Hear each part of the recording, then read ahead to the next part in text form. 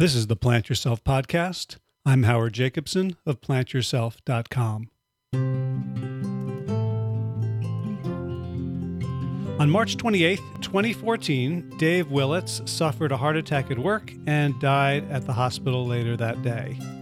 Luckily for him, and for us, he was revived every single time, and he awoke from his surgery against all odds, and he vowed never to take another day for granted. So Dave had thought himself in pretty good shape. He was 53 years old, he'd lost a bunch of weight, he was working out 3 times a week, so he quickly realized that all his assumptions about how to have a healthy heart were flawed. So he started doing his own research, as many of us do, and one thing led to another, which finally led him to Dr. Caldwell Esselstyn and Prevent and Reverse Heart Disease. So while he was recuperating, he watched Forks Over Knives, he watched everything that Dr. Esselstyn had ever done on YouTube, and he ordered the book, Prevent and Reverse Heart Disease, via Amazon next day delivery. As soon as it arrived, he read through it and sent a quick email to the email address listed at the back of the book. And 9:30 in the morning, Dave's cell phone rang with an Ohio phone number. "This is Dr. Esselstyn," said the voice, and they had a conversation. And that was the beginning of Dave's return to life.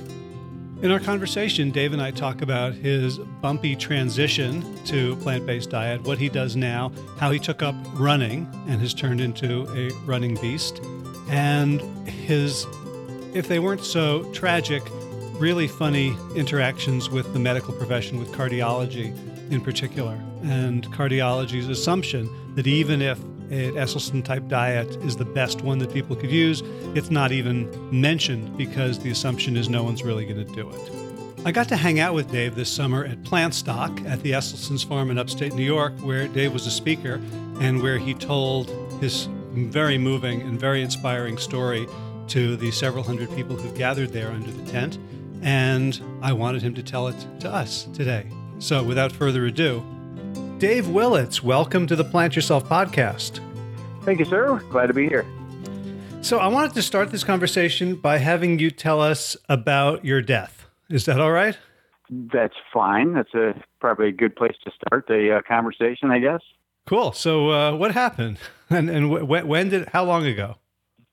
Well, it's been about 2.5 years ago, March 28th, 2014. It was just a typical day at work, and got out of a meeting, was headed back to my office, and while I was walking down the aisleway, I just felt a tingly feeling in my body, which was kind of strange to me, and it kind of like stopped me in my tracks, and I kind of like looked down at my body like, "What are you doing?"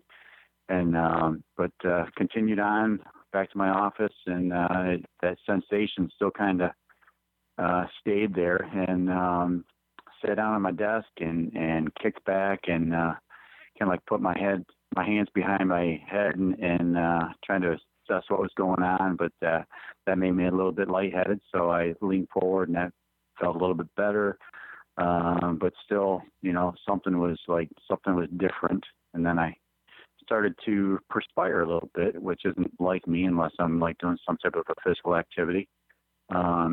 So I decided to pick up the phone and call HR and ask her if she had a minute to come back. And she says, sure. And she comes back. She says, "What's up?" And I said, "Yeah, I'm just not feeling too good." She says, "Well, do you want me to drive you somewhere or call somebody?" I'm like, "Yeah, why don't you call 911? She said, "Really?" I said, "Yeah, something's just not right," which is not like me at all. So she calls 911, and we coordinate where they come to and stuff. And the emergency crew gets there and asks me a lot of questions and stuff. And they hooked up a 12 lead to me, and he says to me, "Yeah, it appears that you're having a heart attack." I'm like, "That's cool." To me, that it just meant there's some blockage, so let's go find out what the blockage is and get it taken care of. And so they transport me to the hospital, and they're in communications with the ER department the whole time. Probably about a 25-minute trip. And we get to the ER, and there was a team ready to go to work on me. They take off my clothes, cut off my shirt, and slap some pads on me, and doing the incoming questions, seeing if that's my correct name and my address, and make sure all that matches. And so I said, we're going to, take you into the cath lab and find out what's going on. I'm like, all right. And we had some fun and games in there. I kind of like blew their mind a little bit with the calmness that I had. But ultimately, we go up to the cath lab, and as soon as I go into the room, the doctor comes over, and he just looks down at me. He says, "Mr. Willets, you okay? Are you okay?" He said, "Cough, make yourself cough." And I'm looking up at him. I can hear everything that he's saying, and I'm trying to like muster up a cough, but I couldn't do anything. I just felt my whole body just go completely numb from head to toe, and just like a loud ringing in my ear. And next thing I remember, I something kind of like jarred me, and I'm like pop my head up, and I'm like looking around the room, and I see everybody there, all the nurses, the doctor's still there. I'm like, what the heck is going on? And all of a sudden I heard clear. I'm like, crap, they're going to shock me. And it's like, bam, sure enough, man, it felt like a Mack truck just like ran right over me.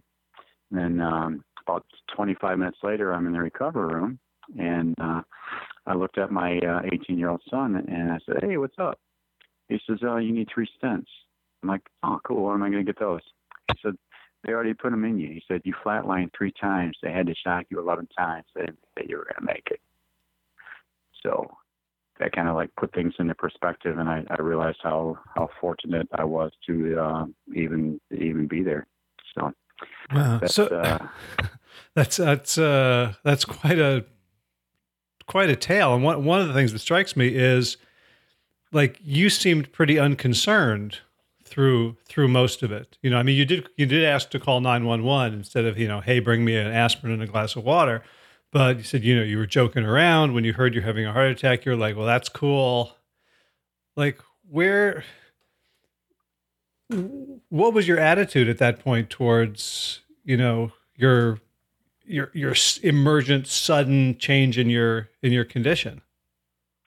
Well, to be honest, it wasn't. I don't know how I would have reacted had it been the atypical heart attack. I guess, like the elephant sitting on your chest or having trouble breathing or something. But when it started, I didn't realize I was having a heart attack. That didn't even really cross my mind, because I was in pretty good shape at the time. I mean, I was 175 pounds. I'd just lost like 40 pounds like 7 months prior to that, and had kept it off, and was working out like 3 or 4 days a week, and pretty active, and was feeling really good. So a heart attack wasn't even an afterthought. It's like I just knew that something was wrong. So that probably helped not put me in any type of a panic mode. Although I'm a pretty laid back guy anyway. So but yeah, just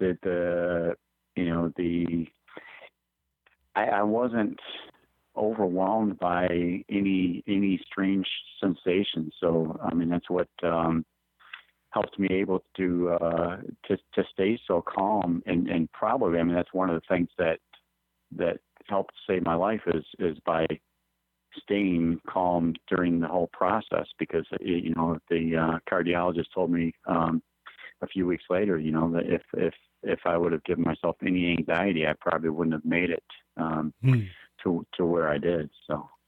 Right. So after your son told you that you'd flatlined all those times and you had stents and you had to be, shocked back, did you have some sort of emotional reaction at that point? Like once the imminent situation had resolved? Definitely. When he said that, I mean, it kind of reality, it was almost instantaneous, where it just kind of like, I mean, just thinking about it now, I mean, I could, it was definitely an emotional experience that I was kind of like digesting. And from that point on, probably for the, I mean, it helped with my, both my boys were there and my sister were there, so it kind of like helped take my mind off of things. But once I got into the room and everybody left and just pondering on the set of events that took place, it was a pretty emotional experience for me, just to realize that my life ended or could have ended for good if it wasn't for awesome technology. Just that fast. I mean, here I was at work, and even during lunch at that particular day, I went to the gym and worked out. It was just a normal routine day, and for just a routine day to, end or almost end as abruptly as it did at 2:30 in the afternoon or whatever time it was, it's just kind of mind-boggling that that we walk through life. We kind of like take every day for granted, to a certain extent. You don't think about dying, and I was 53 years old, so I it didn't even, death never, you just don't think about it. But now there's not a day that goes by that I don't remember that entire process. I mean, every single day for the last 2.5 years. I mean, I relive that at some point in time during the day in my mind, and realizing how blessed I am to even be here, and it really gives you a totally different appreciation of every moment of your life. Once you've experienced something like that. Mm. So right after it happened, you said you had lost weight, you were working out, you, I guess on the outside were kind of the picture of health and doing things right. In our culture, there's an assumption that like you're going to get a heart attack or not, you're going to get cancer or not. There's not really much you can do about it. So like, obviously, you've changed a lot of things since then, but right when it happened, did you wonder, and did your doctors kind of explain things to you, or was it just viewed as, well, that's the thing that happens? Well, I didn't have a doctor at the time, because I was a pretty healthy guy, and I'm your typical male that I don't really do doctors. I'll get over whatever ailment comes over me, and then the cardiologist that saved my life, I didn't get to talk to him because he left on a out of the country excursion right after, so I never got to see him until like 2 weeks later. So as far as I was in the hospital for 5 days, and they went over you had a heart attack, this is, what you need to do from here on out, and a lot of do's and don'ts, and, prescription medications that you're going to take the rest of your life, and this type of information. But luckily for me, my sister, when I had the heart attack, she lives nearby, and she was at the hospital, but she had a trip planned down to Hippocrates down in Florida, and so the next day she went down to Hippocrates and talked to a couple of doctors down there and about what I experienced, and she sent me a text, and she said, the doctor said to check into a vegetarian or Mediterranean diet, and I'm like, okay. So when I did get out of the hospital, I started Googling vegetarian Mediterranean diet, and I came across a little Pareto chart that showed vegetarian on the low side, and then Mediterranean a little bit better,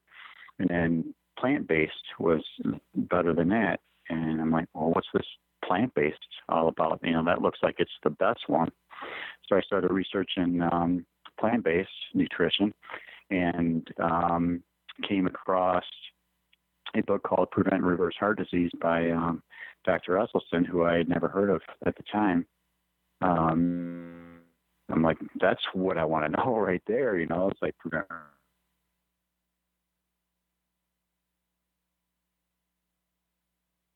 reverse. I mean, I'm all for that. So I sent away for the book for like next day delivery on Amazon because I wanted to read it like right now. Because I had a little bit of time to kill, so I couldn't go to work for a few weeks. So, and then at the same time, there was a place where if you wanted more information, you could email this email address, but it had to be heart specific and it had to be short, so I just sent a short thing, something in the likes of, three flat lines, 11 shocks, massive heart attack. I never want to experience this again. What do I have to do to prevent it? And that was to someone from the Esselstyn organization. Yeah, I didn't know exactly where it was going to, but ultimately that's what it ended up being. And after I sent that, I wanted to find out who the Dr. Esselstyn guy was, and so I hopped on Google and found all kinds of stuff on YouTube and spent the next several hours watching plenty of presentations that he'd given at different spots, and then I believe that that exposed me to the Forks Over Knives documentary, and so I watched that particular night, and then fell asleep, and it was probably 1 or 2 in the morning when I fell asleep, and then my phone rang at about 9:30 in the morning, and I looked at the phone, and there was a call from Ohio. I'm like, who the heck's calling me from Ohio? And so I was like, hello. And he said, yeah, this is Dr. Caldwell Esselstyn. And I'm like, shut up, it is not, man. but I knew that it was because he's got a very distinctive voice. You can't, after watching hours of his presentation, I mean, it clearly was Dr. Esselstyn. So I quickly grabbed my iPad and put my phone on speaker and I recorded the thing because I knew that I wasn't going to remember anything. And that ended up being a 25-minute phone conversation. And from that point, I hung up the phone. I went right across the street at the grocery store that I lived by at the time and bought every leafy green there was that you could buy and didn't even have room to fit it in the refrigerator. But I had no idea what to do with it. Most of it went bad because I couldn't even remember what I bought. It's all labeled stuff when you go to the grocery store, but when you bring that stuff home, there's no labels on it or anything. It's just like some greens, and it's like, okay, well, I don't even know what to look up on how to cook this because I don't know what it is. But that was the start of my excursion. But as far as the doctors and stuff, they didn't, they said to follow, look for the Heart Smart, your lean meats and all that stuff. They really didn't have any dietary suggestions other than the Heart Smart menu and what have you. So, but the first time that I saw my cardiologist, I was already 2 weeks into, about a week and a half into being plant-based. And that was a pretty interesting discussion when I did talk to him, because they had another stent scheduled for me 2 weeks later in my Widowmaker, because what I thought they said was about a 70% blockage when I was in the hospital. Turned out to be a little bit more than that when I talked to my cardiologist, but I had postponed the additional stent until I was able to talk to the cardiologist out of respect for him, because I felt that plant-based I might be able to avoid having another stent. So when I did talk to him and told him what I was doing, he says, be careful with that stuff, but you seem like a pretty motivated person, and you might be one of those 3% that is able to do something like that. And in my mind, I'm like, oh, wait a minute, man. It's like, you are aware that this is a potential cure, but you already predetermined, that that most people aren't going to do it, so you don't even tell them about it. To me, that was just like mind-boggling. But the good news is since then, he has seen my numbers, and I just saw him about a week and a half ago, and he says, they did all the tests and stuff, and everything was just stellar. And he says, so not taking any medication? I'm like, nope. He says, still plant-based? I says, yeah. He says, well, you look great. You're healthier than I am. See you in a year. So even though he acknowledges that what I'm doing has worked, I don't know if he's passing that on to his current patients or future patients, because that would be the ultimate thing. I mean, it's one thing for a doctor to acknowledge, that, okay, what you're doing is great, keep it up. It's another thing if they're passing that on to their patients as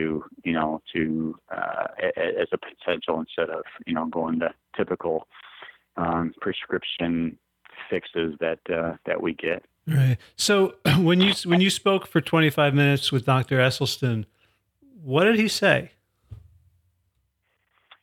But to be honest, it was the exact same thing that I saw him give his presentation to. I mean, it was like almost like verbatim, and Dr. Esselstyn is an unbelievable person that I've had the pleasure to meet on several occasions now, and he's just I wouldn't, in my mind, I wouldn't be here if I didn't run across the work and the effort that he put forth years ago, because there's plenty of other variations out there, but the impact that he has put on my life by calling me. I mean, for one, I mean, who does that? I mean, that's unheard of. But the more people that I talk to that are fully aware of Dr. Esselstyn, they tell the same story, that he is so genuine, and that he doesn't hesitate to pick up the phone and call somebody, because his belief level is so high, as well as it should be, because he did the footwork. He did he had the patients that were death patients. They were given like not very long to live, get their life in order, or get their end of life terms in order and stuff, because there wasn't anything more that they could do for them. So so you just went through, you realize that you damage your endothelial cells, and these are things that damage those cells, is your animal proteins, your meat, your dairy. So you just went down that path, and I bought into it. I mean, what was I going to do? I mean, I died. It's like, what are my options? I didn't like that experience. It wasn't fun. And like I said, I relive it every day. I can feel what it's like, just the life just going out of my body, So I was looking for something. I mean, the timing was perfect, and he just explained it to me, and these are the studies that he did with certain people. This is the success rate that he's had, and I'm like, I'm in. I'll give me that Kool-Aid, man. I'll drink it on down. Yeah. And go ahead. Yeah. He said he called you, and then you hightailed it over to the supermarket, and you bought all these greens.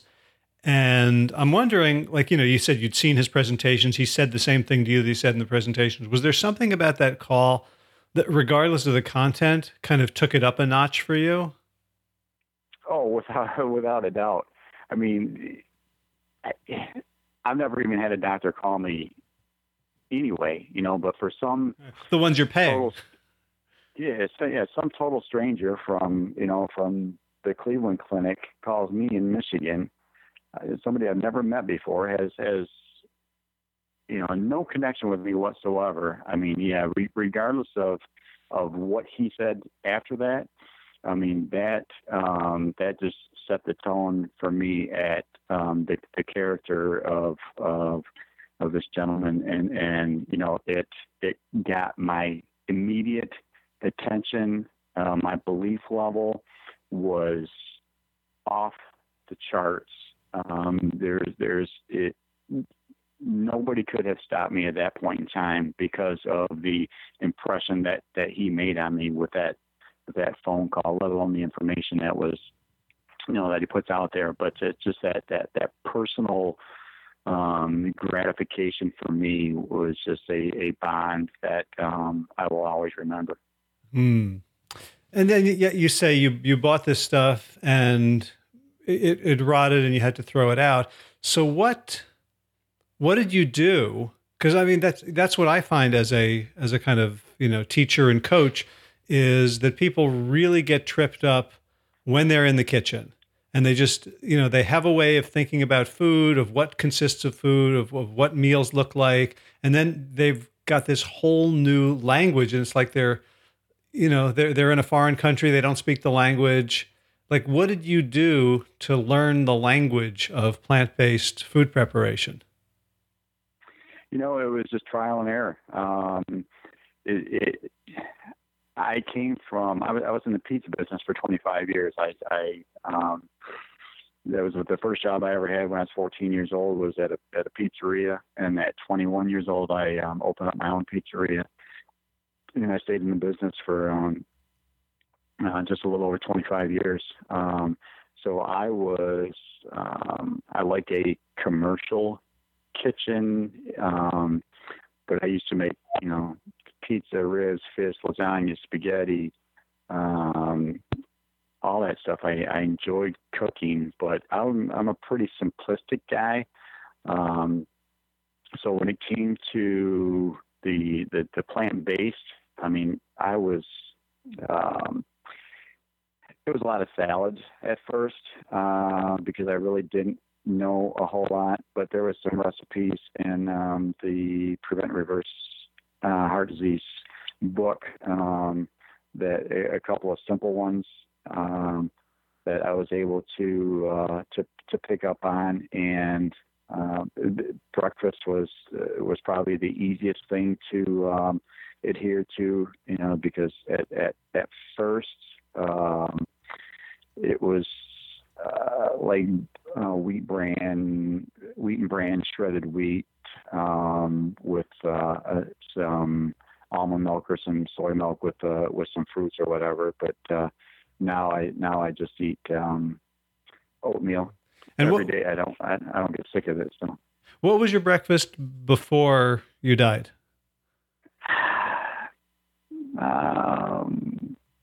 Egg muffin on the way to work or something like that. Uh-huh. Pretty much. I wasn't much of a breakfast guy. It was usually something on the way in, or maybe a bowl of cereal at best. But usually a breakfast burrito or something like that on the way into work. Uh-huh.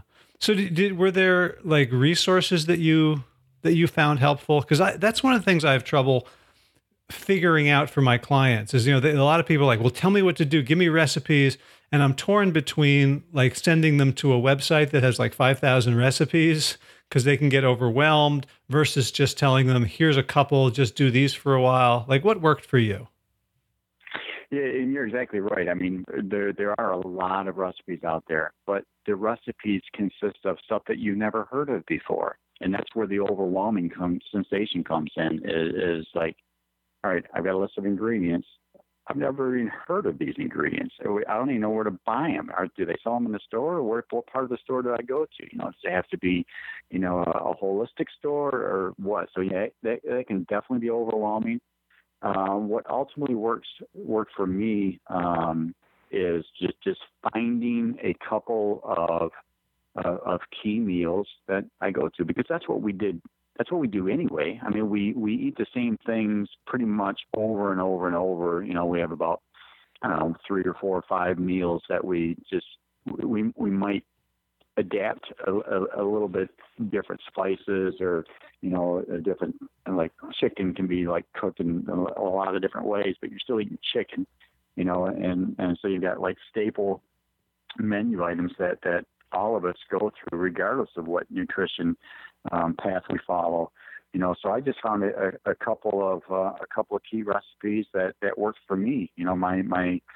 My go-to that I probably eat 80% of the time is brown rice, black beans, kale, and some other veggies like maybe some zucchini or some yellow squash or some mushrooms, some onions, and I just mix it all up, and I'll throw some salsa in there, or some balsamic vinegar, and eat it up, and it's a pretty good sized bowl. It's about 5 or 6 cups of food in one sitting. And that works for me. So that's probably my go-to meal. And there's different variations that I'm kind of like a pizza. I could eat pizza every day, in my previous life before I died. And I wouldn't get sick of it because you can put different items on a pizza to make it taste different. You can have a cheese pizza, or you can have pepperoni pizza, or you can have a pizza with everything on it, and it gives you a different taste. And that's kind of like what I look at my brown rice and beans. It doesn't have to be black beans. Throw in some pinto beans or some garbanzo beans, or give it a different flavor, but it's still primarily beans and rice and a leafy green, whether it be kale or spinach or collard greens. It doesn't matter to give me a green, and I'll eat it. And then different variations. And then my other, you can tell the greens apart now. Yeah. You got your PhD in leafy greens. I'm an expert. Just ask me.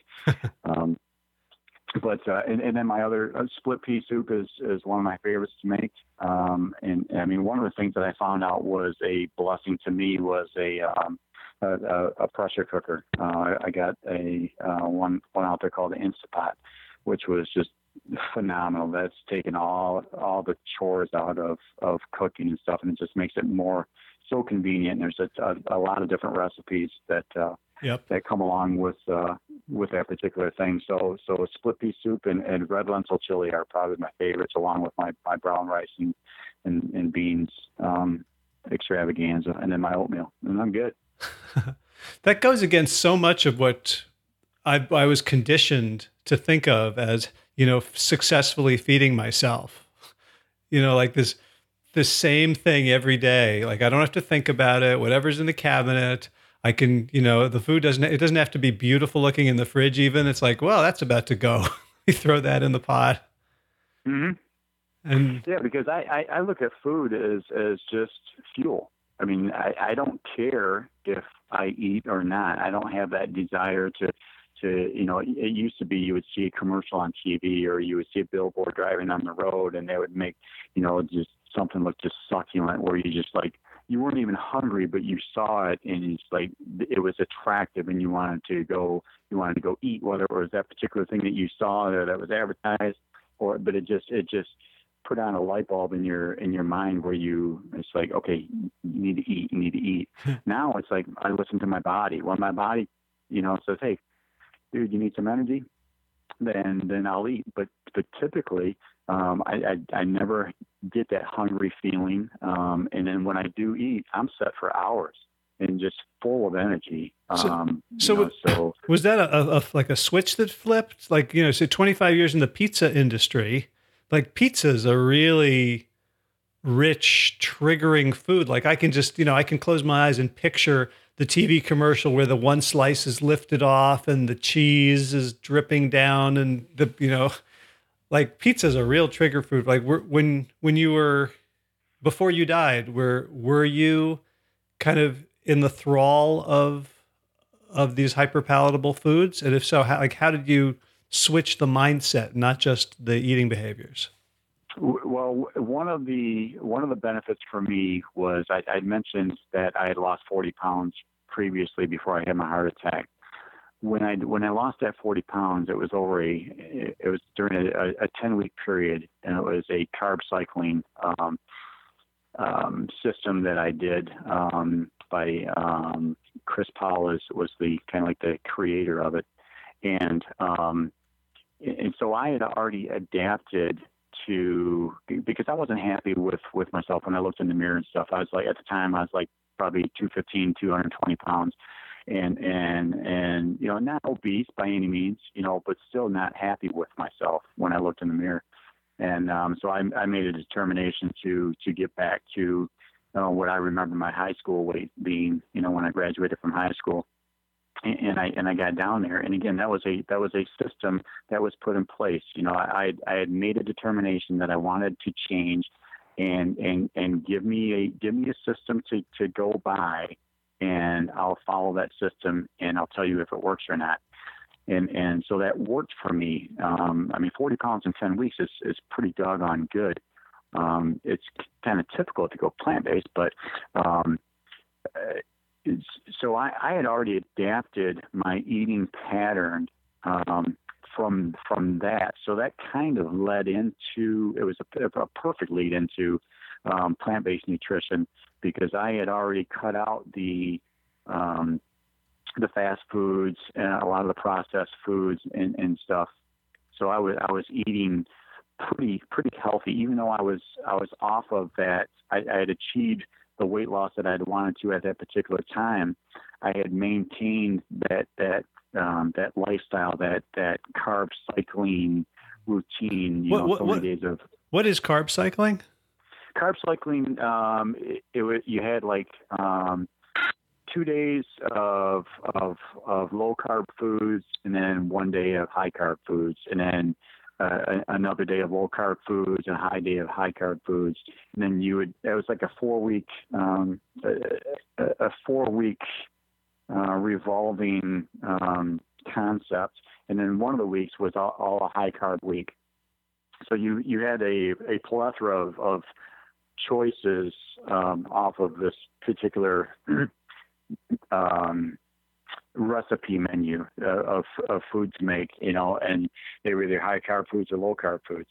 And what essentially what it was, the concept was, is you're tricking your body into it can't figure out what you're doing, so it's always burning calories, because it can't, because our body does a pretty good job of adapting to what we're doing. It kind of like read what we're doing. So the carb cycling was kind of a way to trick your body, and it was effective. It was it was immediate. And a lot of times that's what it takes is you want to see results like pretty doggone quick in order to convince you, because if you're not seeing the results fairly quick, then you're not apt to stay on course, and you're gonna start steering towards the stuff that got you there in the first place, So when it came to adapting to plant-based, I had already adapted to a better way of eating. So when it came to plant-based, it was just in my opinion, the ultimate way of eating. So it was a fairly smooth transition for me, and because I see people ask me all the time, how do you do it? How do you know? It's like, I had an unfair advantage, because of what I went through. Not just the dying, but even before that, I was kind of like set up for success, but but it took a decision at an amusement park, in Ohio at Cedar Point. I'm a roller coaster fanatic, and I was at an event, and I just looked around and saw a lot of big people, a lot of obese people, struggling to get in roller coasters and stuff, and I started to judge, and then I kind of like was beating myself up internally. It's like, what gives you the right to judge somebody? You're not any better than they are. Just because you're not as big as they are, you're not happy. You're not anywhere near what you should be. So I had that light bulb moment go off in me, and that's what started the whole.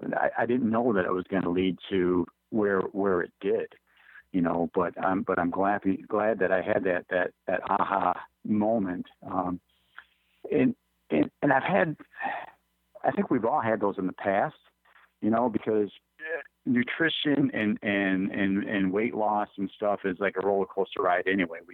I've gone up and down, up and down. I was at like 227 was my highest, and I'd get down to 200, 195, go back up 210. We've all done, that roller coaster ride, but to see something as consistent as this. I've been plant-based now for 2.5 years, and probably within the first 4 weeks of when I went plant-based, I got down to about 150 pounds. And I called Dr. Esselstyn. I said, people think I'm like withering away. He says, well, we haven't lost anybody yet from withering away, so you'll be fine. So you're down from like 175 to 150? Yeah, 150, and now I'm at like 155, and I've maintained 155 for over 2 years now. I haven't fluctuated 5 pounds one way or the other, within 155, and that's just crazy, because I can eat as much as I want to, at events, that we can go to. Like Plant Stock. I saw you at Plant Stock a couple of weeks ago, and I always look forward to events like that, because it's always food that I would never eat, because it takes time to eat and stuff. And I just, so when I get around foods like that, I just like devour them. And they had some like amazing food there. Yeah. I wanted to ask you about that, because they had like a pizza night, right? Do you make plant-based pizzas, or is that too much of a trigger considering your past? I do. No, I have made pizzas, and it was really good too. It's just a matter of finding time to do some of this stuff. But I've actually got a couple of Engine 2 pizza crusts in my freezer right now at home. So when I get back, because I'm actually down in New Orleans right now, I'm just looking out of my hotel room at a river with barges passing by, and just a beautiful sight. And I'm going to go out and run. I've never ran in New Orleans before, so I'm going to go out and do a little bit of running, which is another new, totally new thing to me that I don't think that I would have ever done had I not died and wanted to celebrate in some way, shape, or form. Yeah, let's talk about that, because you said before you died, you were working out 3-4 times a week. What happened to your athleticism once you came back, resurrected, and went plant-based?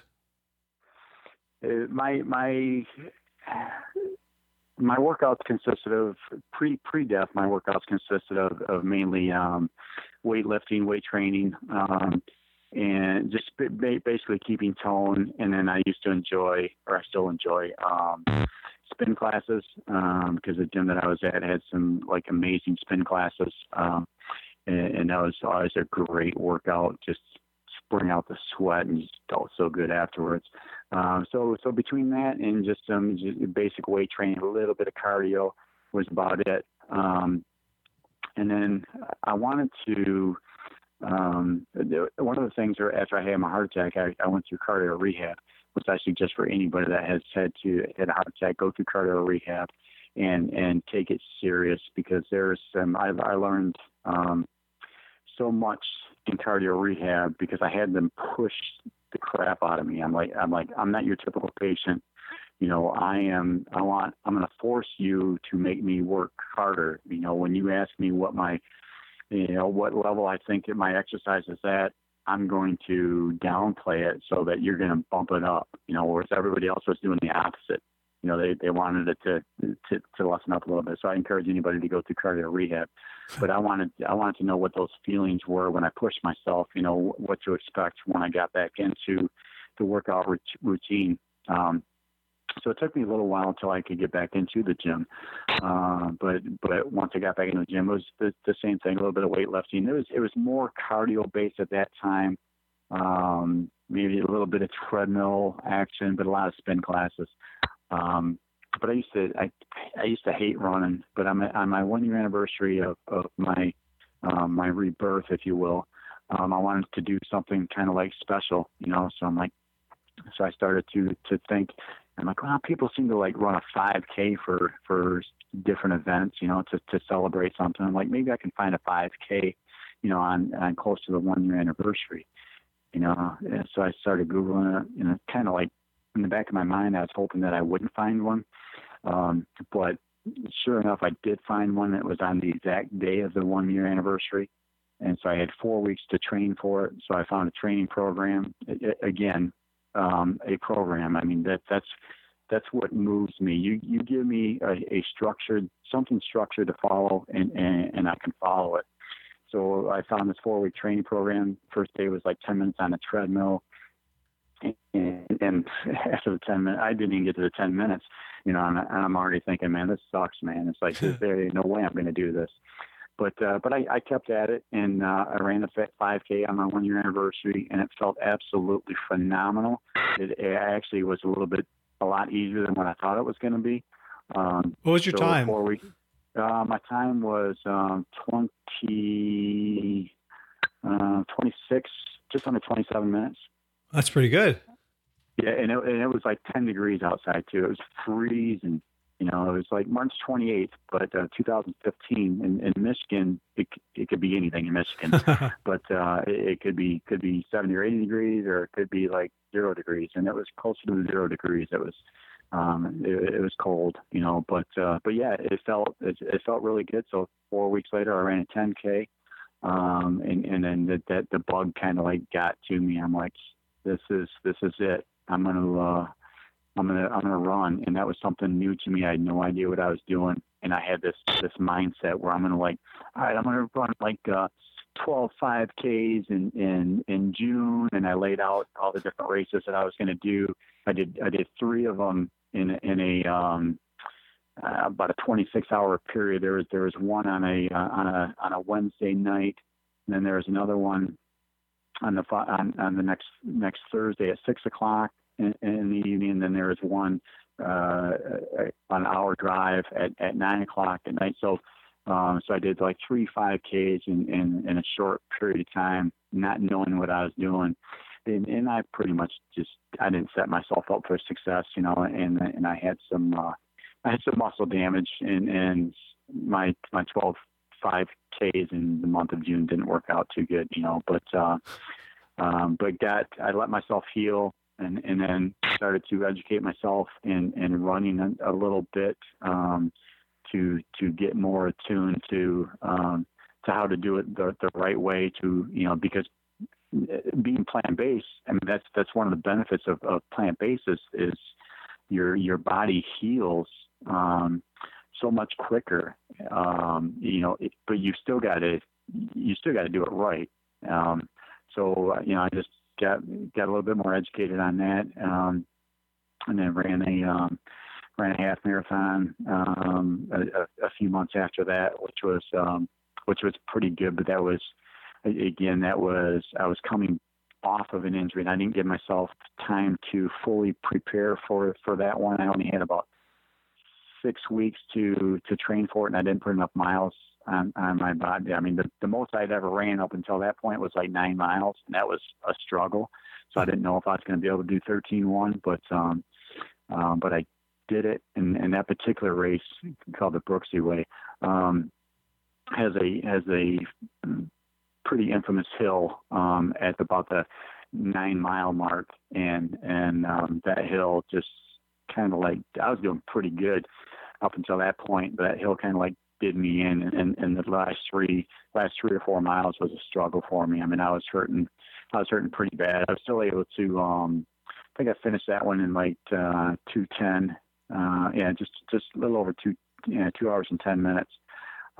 So for the first half I was at a pretty good pace, because I was literally pretty much walking the last mile and a half, walk, run type thing. But I was hurting bad. But now I do it right now. I can go run every day. And actually, I mentioned that I'm down in New Orleans. So I'm going to go a friend of yours and mine, Josh Lajani, who just nailed his 100 miler with a hundo action. He's going to come down tomorrow, and him and Jason, and Jason Cohen, and we're going to go out. They're going to take me around. We're going to go on about a 2-hour run. We'll see. Ah. Hopefully it won't be at their pace. It'll be at like my pace, and they'll give a.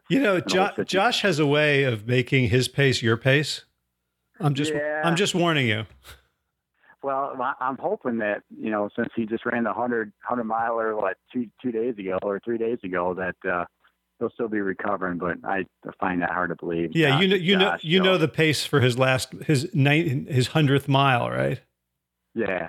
Yeah, and had he known that the guy that took second place was only like less than a minute ahead of him, I think that pace would have even been quicker. So yeah. All right.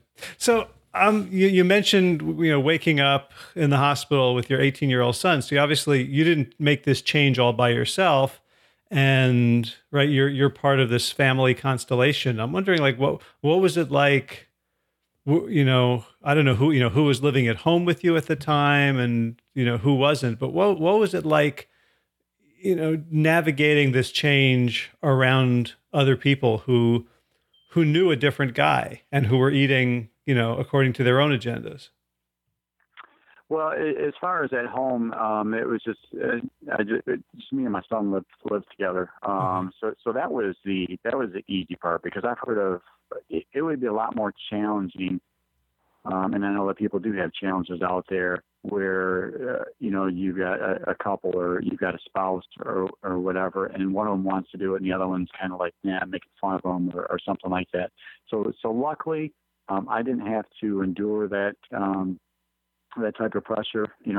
I was able to do what I wanted to do, and I didn't have to worry about anybody else when I was at home. My son, he 18 years old at the time, he was still in school. He was and that's another one of those kind of look back moments. It's like, holy cow, man! It's like, if you're going to have a heart attack, should have been like before that, because 4 weeks before I had my heart attack, my son's a wrestler, very, very good wrestler, and he was in the state tournament, and he was ranked second in the state at the time.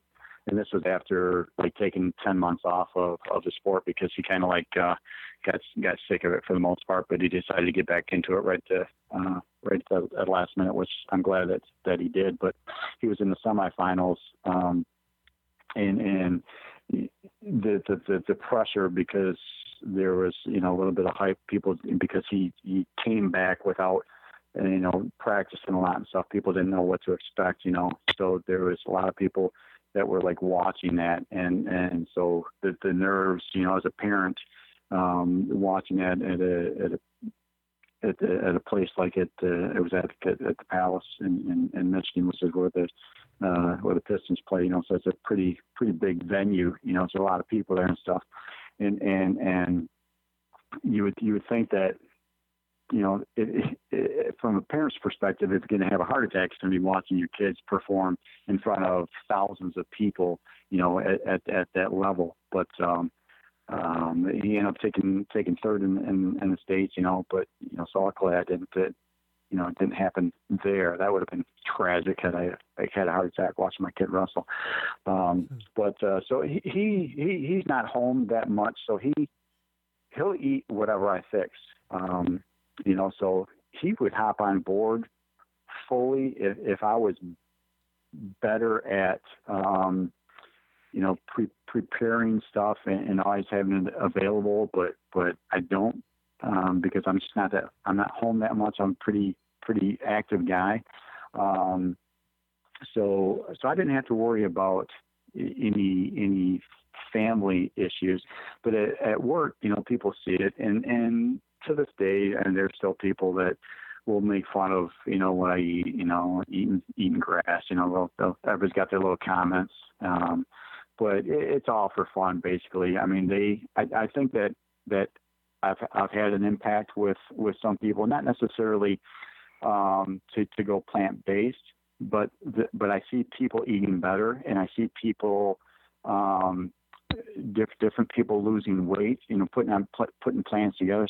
So I think from a health conscious perspective, the people that are around me every day, I think that there's an impact there.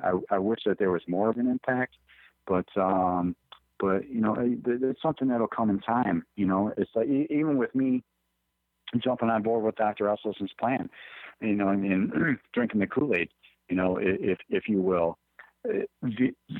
The only thing that's gonna prove if this works is longevity. I can't prove right now that I wouldn't have had, I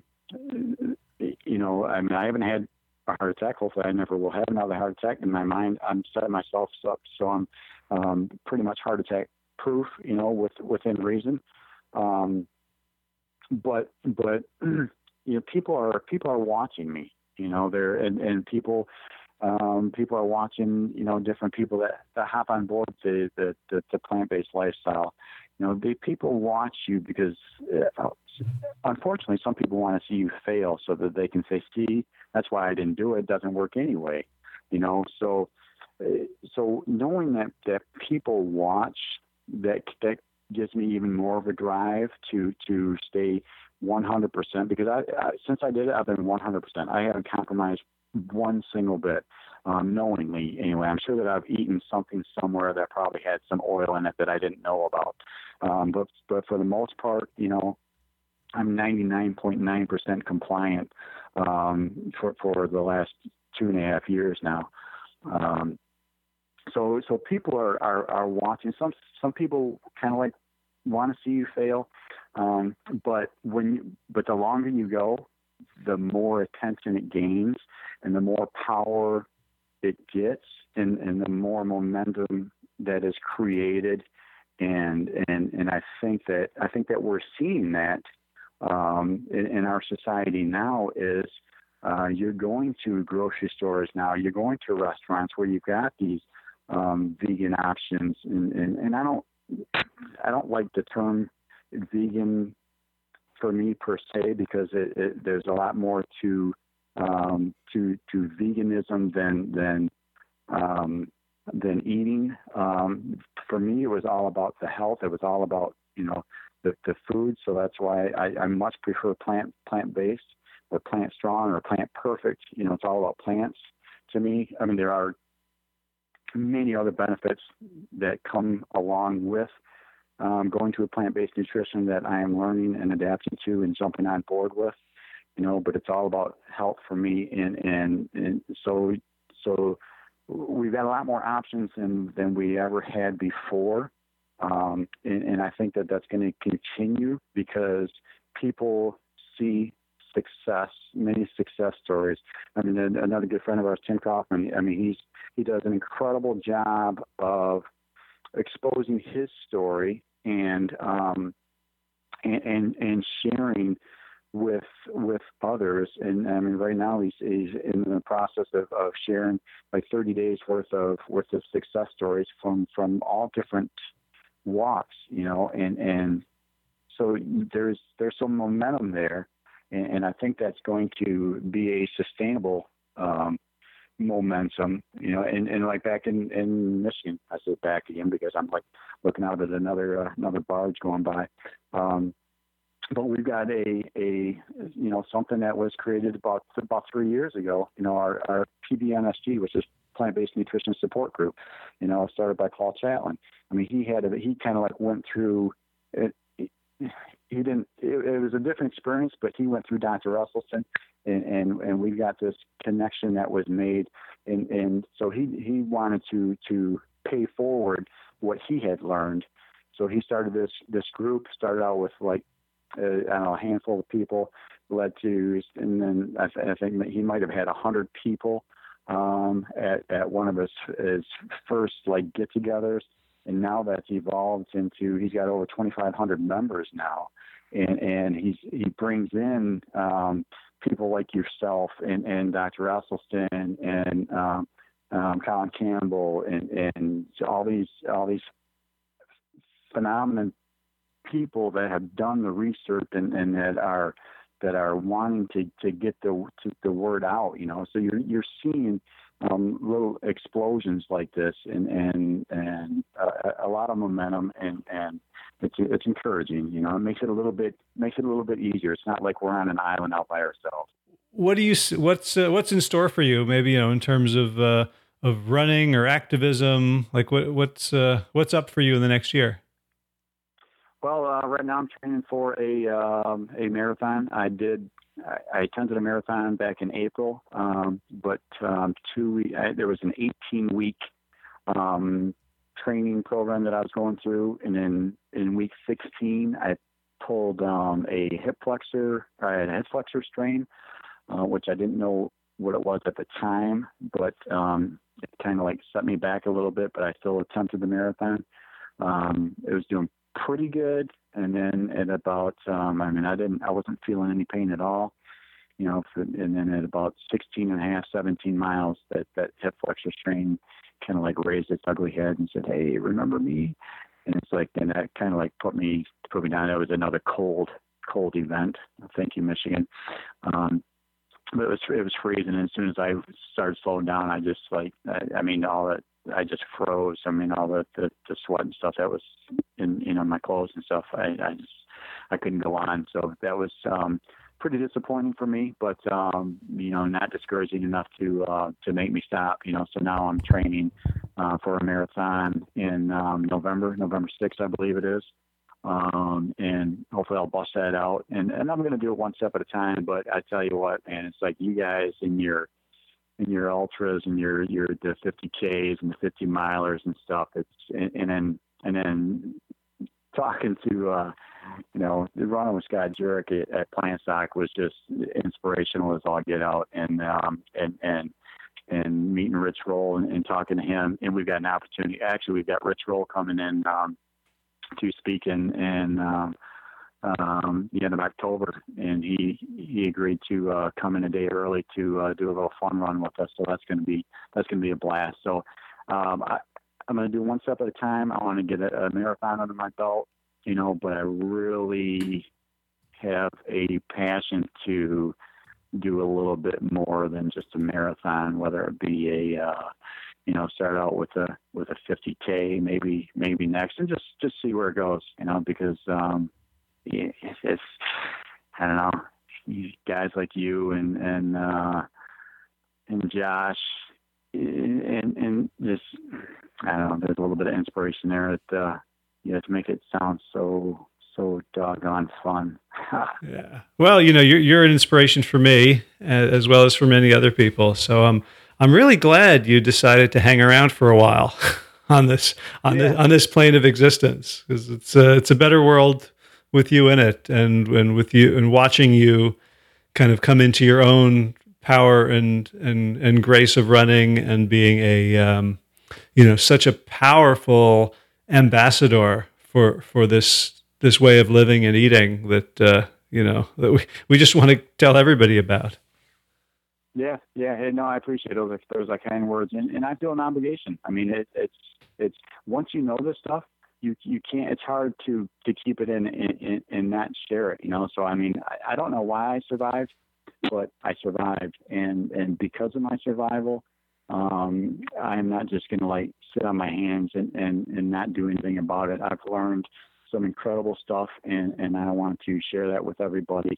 And you look at me as a guinea pig. I mean, I came across a study that said for people that were runners before they had a heart attack and had a heart attack, they shouldn't run over 30 miles a week, because their mortality rate goes up.